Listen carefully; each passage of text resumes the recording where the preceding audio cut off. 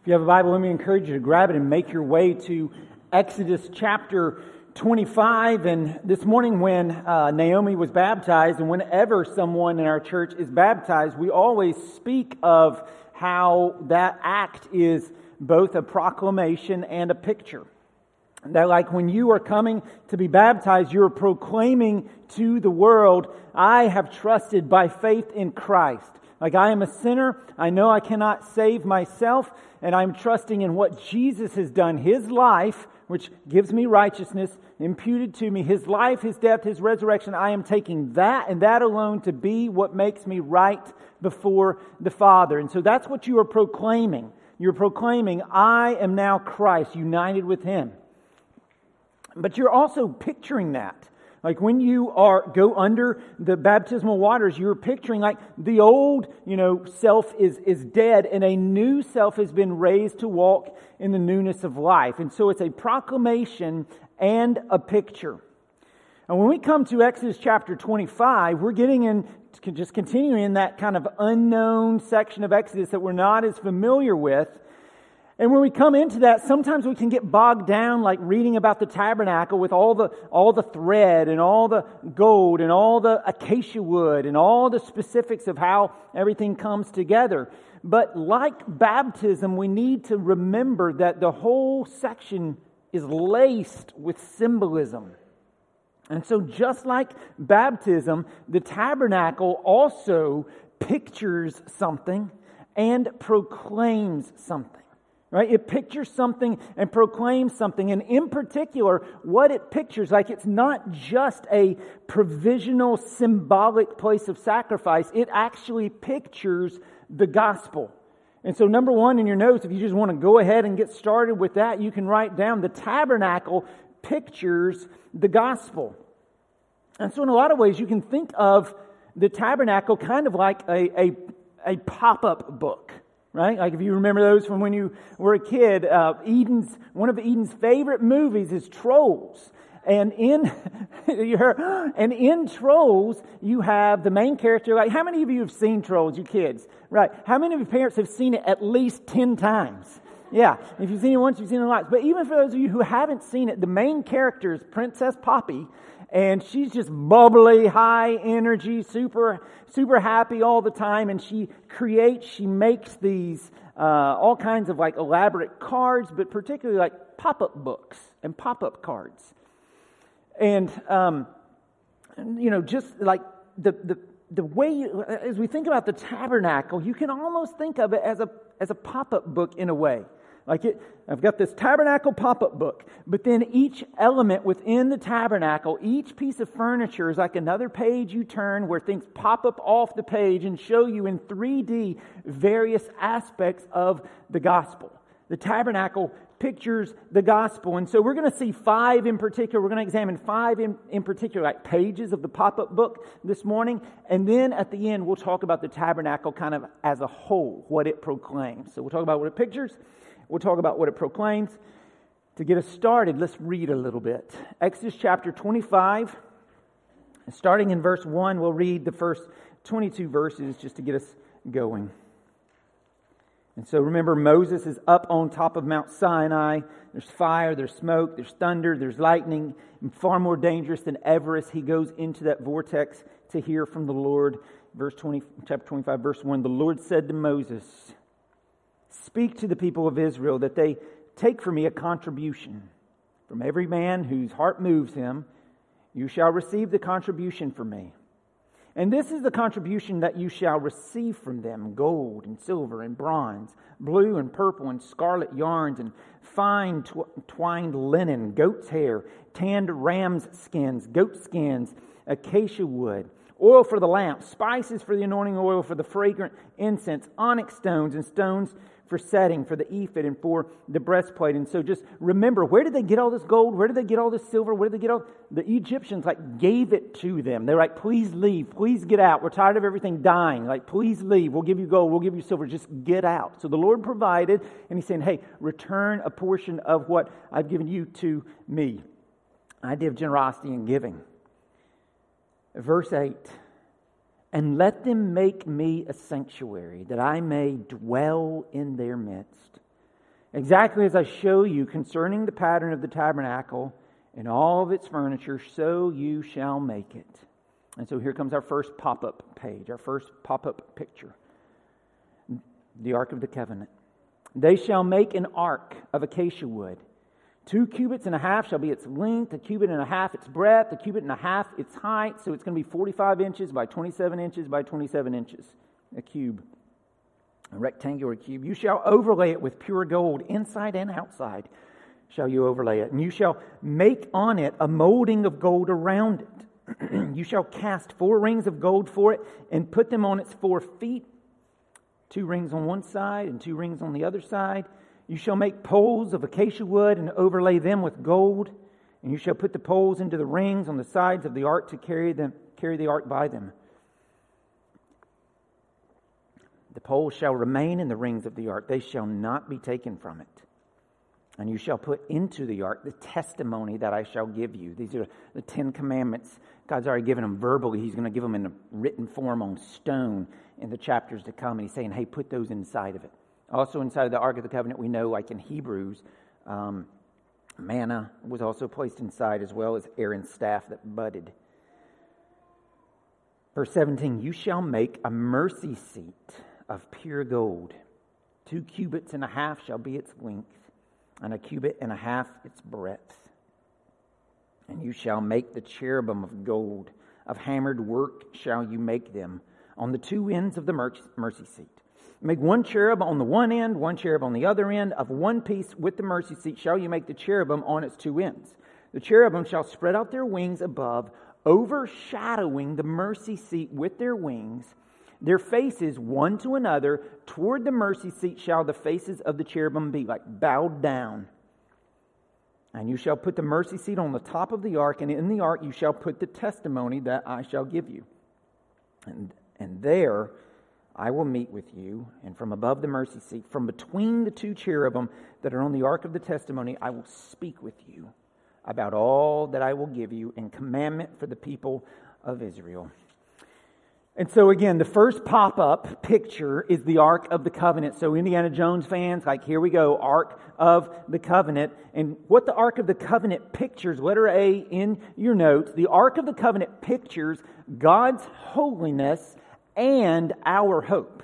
Okay, God's holiness and our hope. And from a holiness standpoint, those of you who were here when we preached through 1 and 2 Samuel, and if you got a background in the church, you probably know the answer. Anyhow, what happens if you touch the ark? You die. That's what happened to Uzzah. Uzzah thought that he was cleaner than the dirt of the ground, so he tried to keep it from hitting, but he was wrong. The dirt's more pure than we are, so he died. You cannot come into contact with holiness like that, and so you die. And then also we talked about, like, it was temporarily captured by the Philistines at one point. And when it went into their camp, what happened was all their statue gods broke. They fell down. Their heads popped off. Their hands popped off. Mice consumed everything in the field. People broke out with tumors. Like, just, you don't trifle with the holiness of God. Even in the ridiculousness of the Indiana Jones movies, even they got that. Like, you got people's faces melting off, you got lightning shooting through people and all that, but still, it's just like, you don't trifle with the holiness of God. And then just kind of further highlighting God's holiness, on top of the ark is what's known as the mercy seat. Like, it's God's throne. It's a seat. It's God's throne. You remember the Ark of the Covenant is the only piece of furniture that's in the Holy of Holies within the temple. We'll see a picture of that here in a little bit. But it's the place that's separated off from the rest of the temple by a 4-inch thick curtain. All right? And on that curtain are sewn 2 cherubim. Just like on the ark, there's 2 cherubim on the outside. And they're bowed down. Their wings are out. They can't even look upon God. These super powerful, majestic warriors of light cannot even look upon God's blazing holiness. This is the holiness of God. But the cherubim highlight God's holiness also in a couple of other ways, because we've met them before. Like if we're in Exodus 25, we've seen them before, and it's back in Genesis 3. And what the cherubim do here, as well as there, is they guard the entrance into the presence of God. They guard the entrance into the presence of God. That's why they're on the curtain that separates the Holy of Holies. That's why they're on top of the mercy seat. And if you go back to Genesis chapter 3, you see them doing the exact same thing. Because Genesis 1:1, in the beginning, God created the heavens and the earth. Like He created everything. And He made a garden. And in that garden, the Garden of Eden, He placed Adam and Eve. And it was good. But then Grandpa Adam and Grandma Eve sinned. They rebelled against God. They fractured God's good creation. They marred the shalom. And because of that, they were expelled from the Garden of Eden. Because of that, all of us inherit a sin nature. And so they were expelled from the Garden of Eden. They were expelled from the presence of God because He walked with them in the garden. But now they're not pure. Now they're sinful. And so they're separated from the holiness of God. And Genesis chapter 3, verse 24 says this: He drove out the man, and at the east of the Garden of Eden He placed the cherubim and a flaming sword that turned every way to guard the way to the tree of life.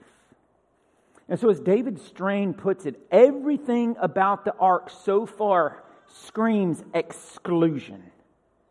The law contained within the ark condemned everyone who broke its statutes. The gold encasing it spoke of royal splendor and majesty. The cherubim covering it recalled the Garden of Eden and our exclusion from the presence of God because of our sin. And the mercy seat is considered to be the very throne of God, and it's shut from our view by the wings of the angels. And so the holiness of God, like the message is clear, the holiness of God shuts us out. And yet, this is the very place where atonement was made. Like right there on the throne, right there between the two cherubim, right there, impure sinners like me and like you are pardoned and reconciled to God. And that's why the ark not only pictures the holiness of God, but also our hope. Because watch this. There's the ancient Greek translation of the Old Testament. It's called the Septuagint. When it translates the mercy seat, the word that it used in Greek is the word propitiation. All right, which just means a sacrifice that satisfies wrath. And that word is the word that is used constantly to describe the work of Jesus. And so the Ark of the Covenant is picturing the gospel. It's pointing forward to Jesus. God's holiness, yes, but also our hope. And so that idea of propitiation, 1 John 2:2, He is the propitiation, mercy seat for our sins, and not for ours only, but also for the sins of the whole world. Romans 3:23, for all have sinned and fallen short of the glory of God and are justified by His grace as a gift through the redemption that is in Christ Jesus, whom God put forward as a propitiation, mercy seat, by His blood, to be received by faith. Hebrews 2:17, therefore He had to be made like His brothers in every respect, so that He might become a merciful and faithful high priest in the service of God to make propitiation, mercy seat, for the sins of the people. 1 John 4:10, in this is love, not that we have loved God, but that He loved us and sent His Son to be the propitiation, mercy seat, for our sins. And so, yes, the ark pictures the holiness of God, but friends, it also preaches Christ to us. He bridges the gap between the holiness of God that shuts us out. He bridges the gap between the holiness of God and our sinfulness. He is the propitiation for our law breaking. He is our hope. And so the Ark of the Covenant pictures God's holiness, like touch it, you die holiness, and our hope.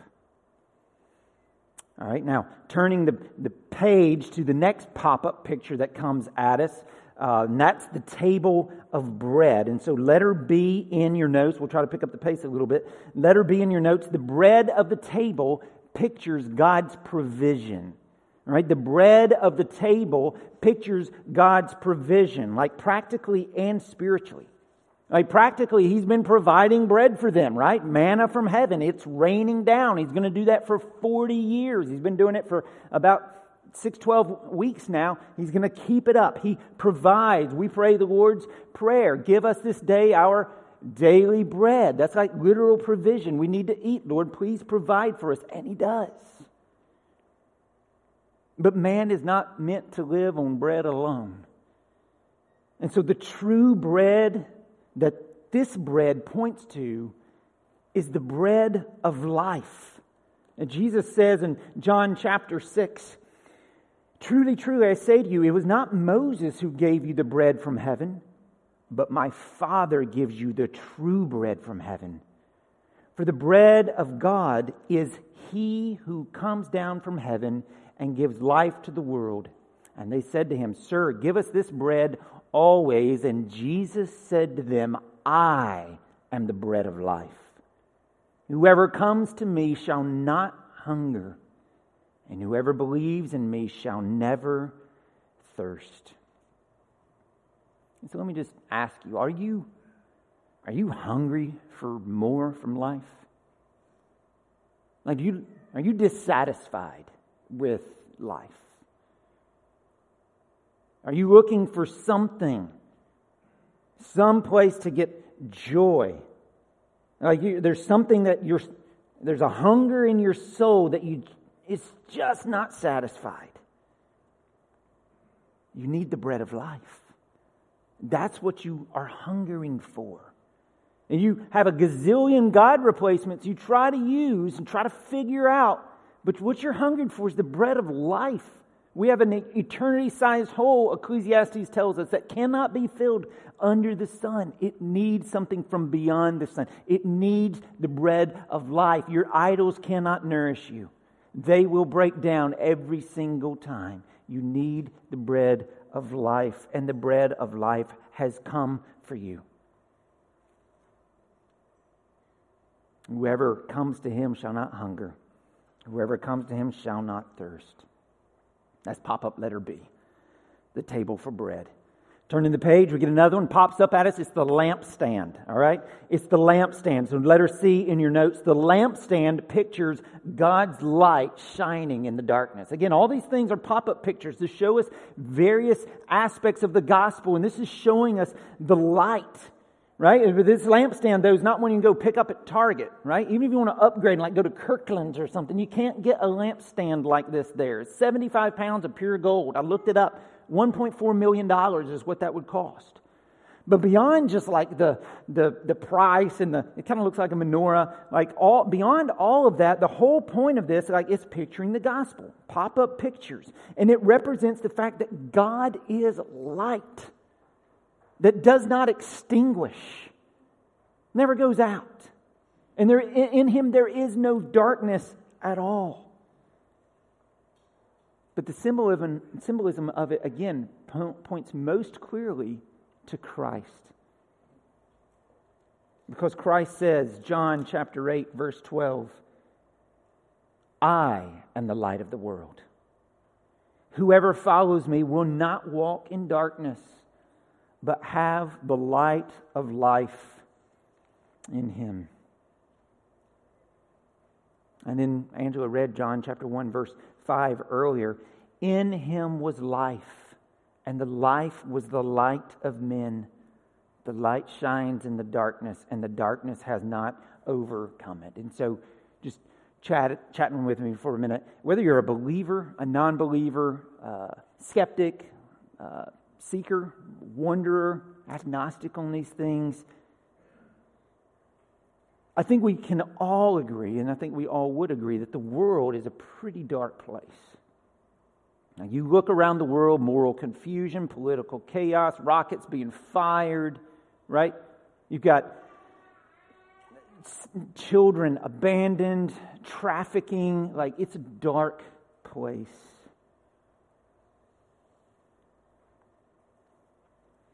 But tweaking a famous quote, "For every one look at the darkness, let us take 10 looks at the light of the world."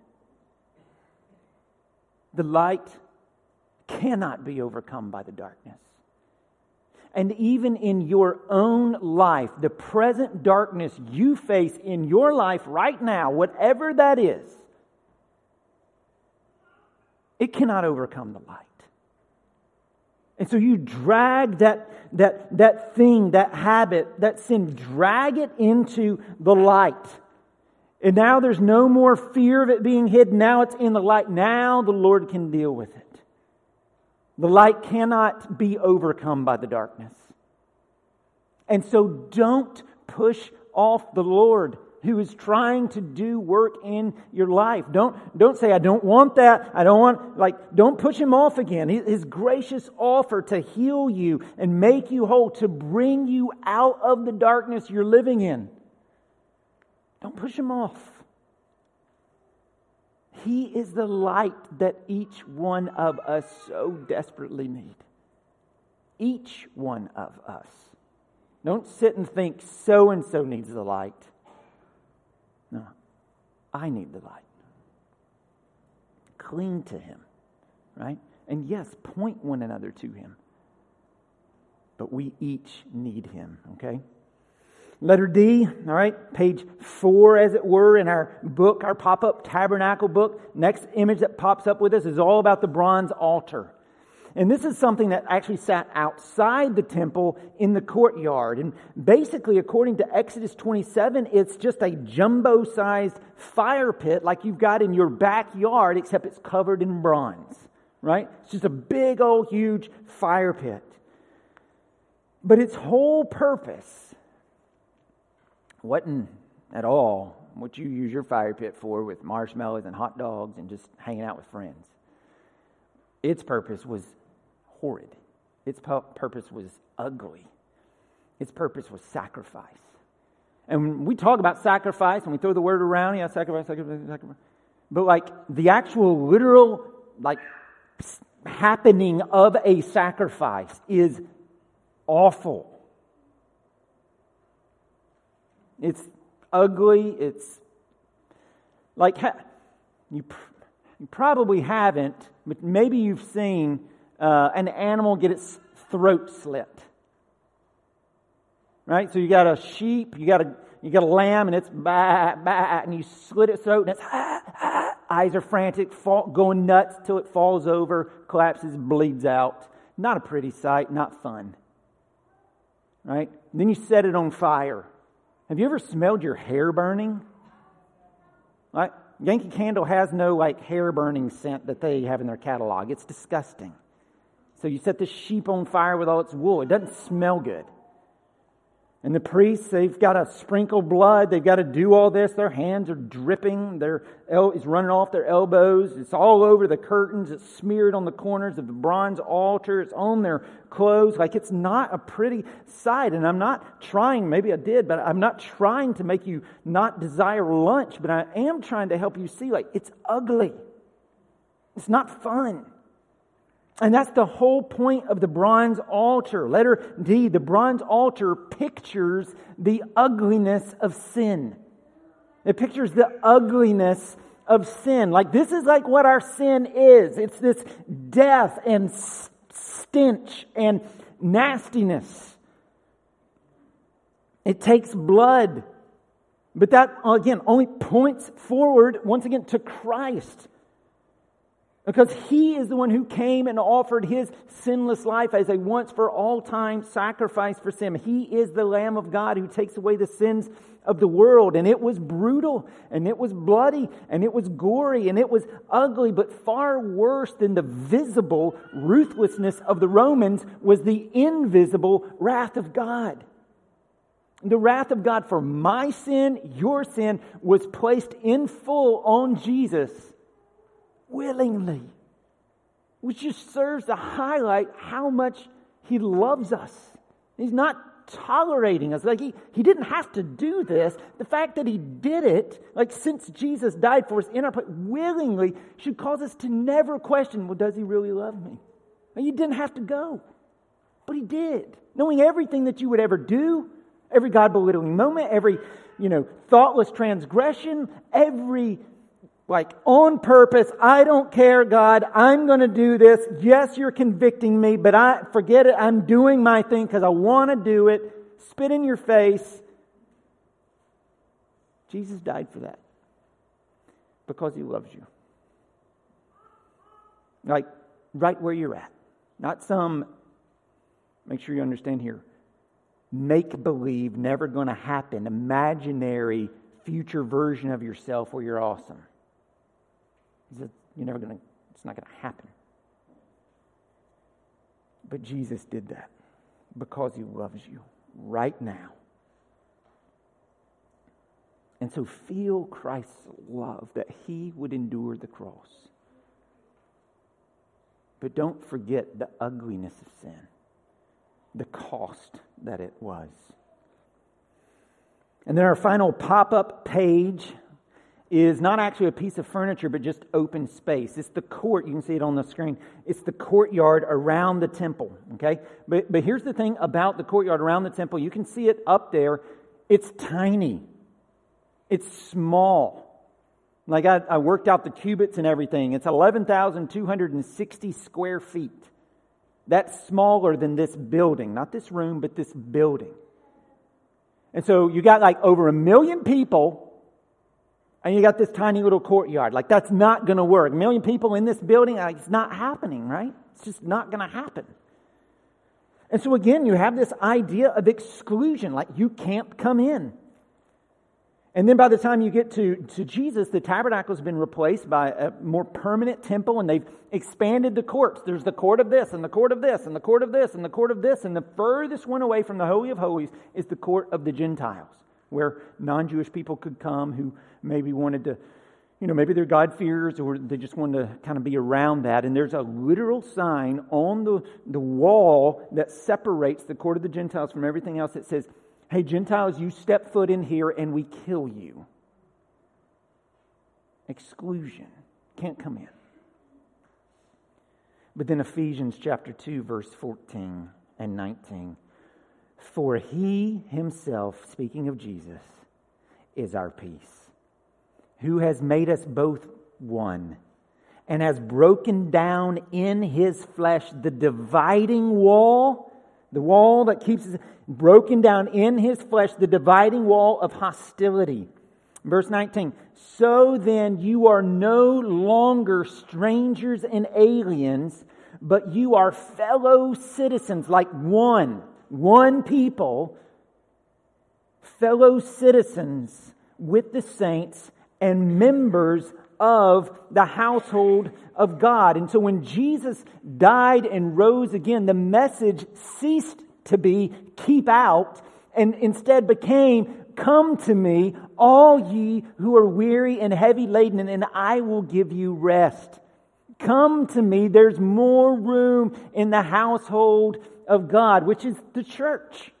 Which means, like, for us here, Providence Baptist Church, there is no one who is to be excluded from our fellowship, because everybody's welcome here to attend, because the blood of Christ can cleanse anyone. And so what the court of the tabernacle is showing us, what it pictures, is the full people of God. It's pointing forward to this day when this small little courtyard will be replaced by a metaphorical, ginormous one, the new heavens and the new earth that all people can fit in. And so the court of the tabernacle pictures the full people of God. It pictures Revelation 7:9. It's pointing forward to this. It won't be small. It'll be huge, and a great multitude that no one could number, from every tribe, nation, people, and language, standing there before the throne and before the Lamb, crying out with a loud voice, "Salvation belongs to our God who sits upon the throne and to the Lamb. Blessing and glory and wisdom and thanksgiving and honor and power and might be to our God forever and ever. Amen." This is what the pop-up pages of the little of the book of the tabernacle are showing us. All these glimpses of the gospel, all these different elements, each one popping off the page. The tabernacle pictures the gospel. Like baptism, though, it not only pictures, it also proclaims something. And what it proclaims is something pretty crazy. Something absolutely amazing. If you're still in your Bible, in Exodus 25, look at verse 8.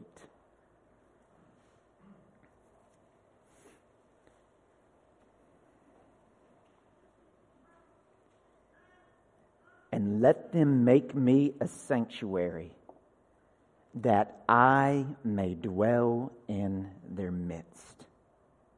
Like the huge, big point of the tabernacle, the message it's proclaiming overall. Number 2 in your notes, the tabernacle proclaims that God dwells with us.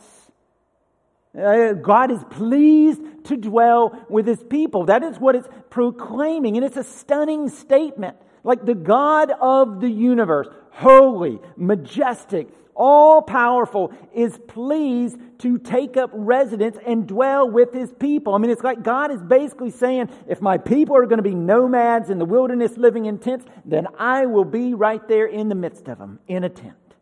I will be with them. He wants to be, He is pleased to be with His people. I mean, the God of the universe, it's crazy, asks for a tent to be built so that He might dwell, His presence might particularly dwell in the midst of His people. And so the tabernacle is proclaiming this, but it's proclaiming it, again, all these things are looking forward to Jesus.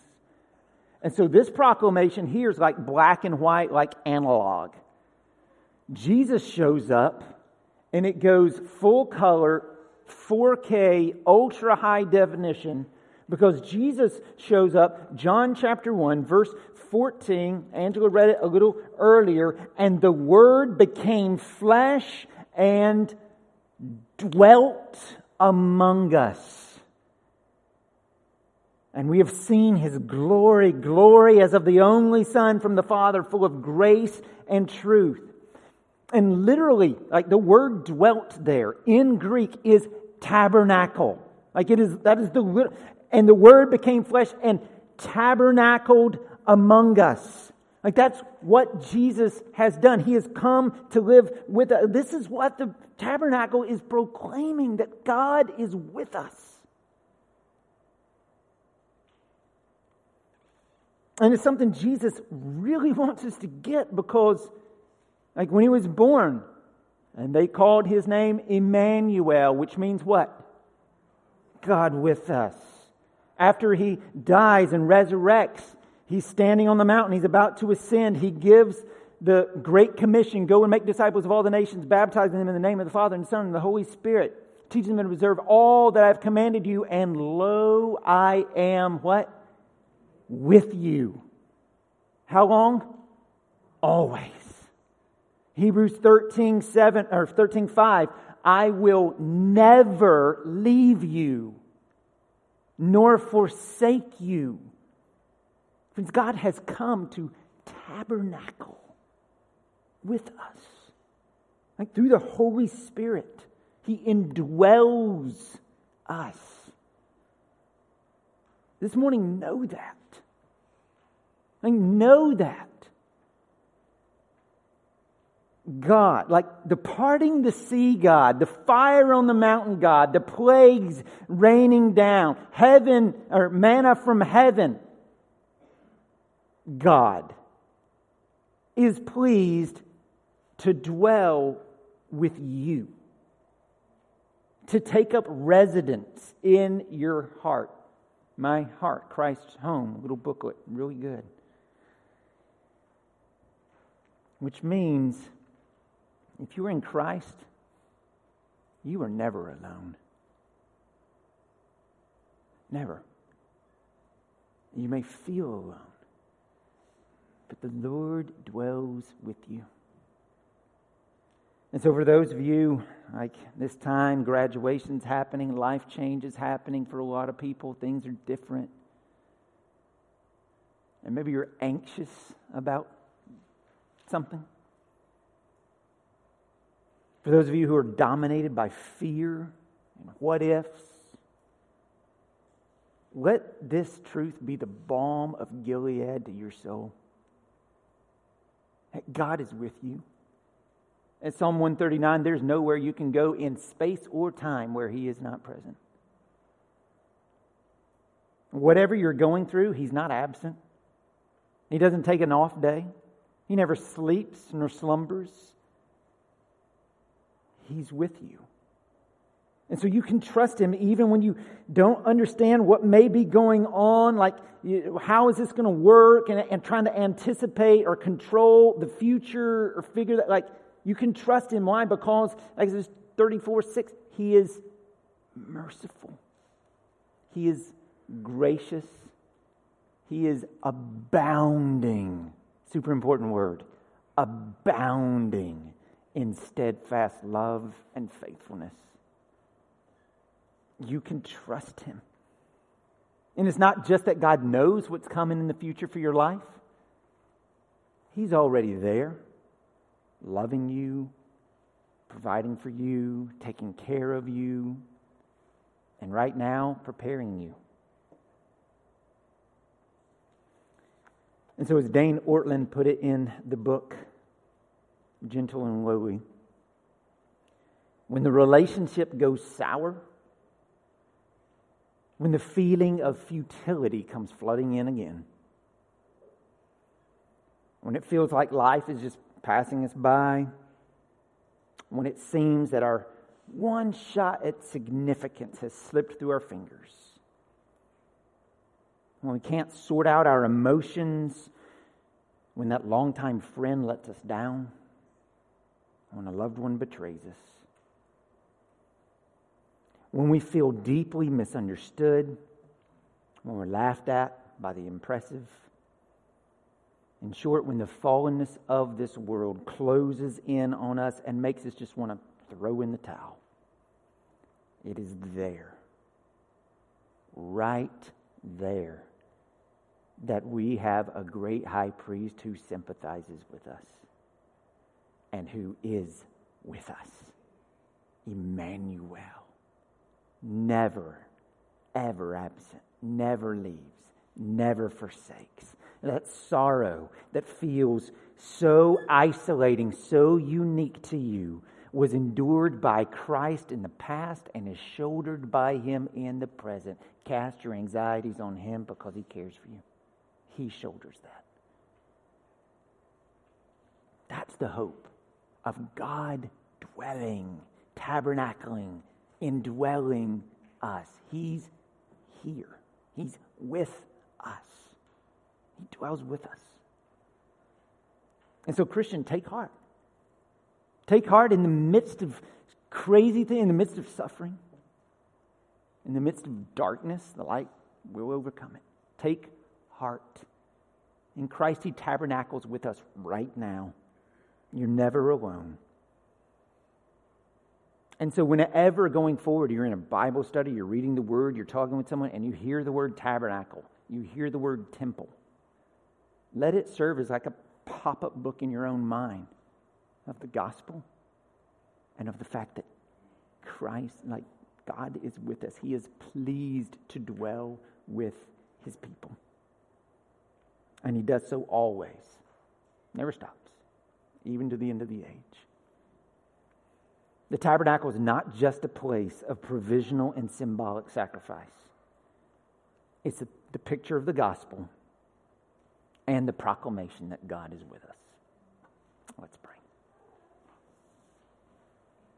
Father, we thank You for these tender truths that remind us of Your tender care, that You're never absent. You're never on an off day. You never call in sick for work. You never need a mental health day. You are constant. You are present. You are abounding in steadfast love and faithfulness. And would You sink these truths deep in our hearts so that in the days to come, when the darkness creeps back in, we remember you are the light of the world, and the darkness cannot overcome the light. When that gnawing, trying to find something to make us whole comes in, we remember, no, I will not eat the devil's bread. I will eat the bread of life. Jesus is the only one that nourishes our souls. We would remember that when we're alone and we feel isolated and we feel no one understands us and we feel everything's going wrong, we would remember that you, oh God, are with us. You're caring for us. Even when we can't feel it, see it, have an experience. Our experiences don't dictate truth. Truth is truth. You are with us. And nothing will separate us from your love. Nothing. You will see us through. You are gracious and kind, abounding in steadfast love and faithfulness. Sink this truth deep in our hearts that we might be changed.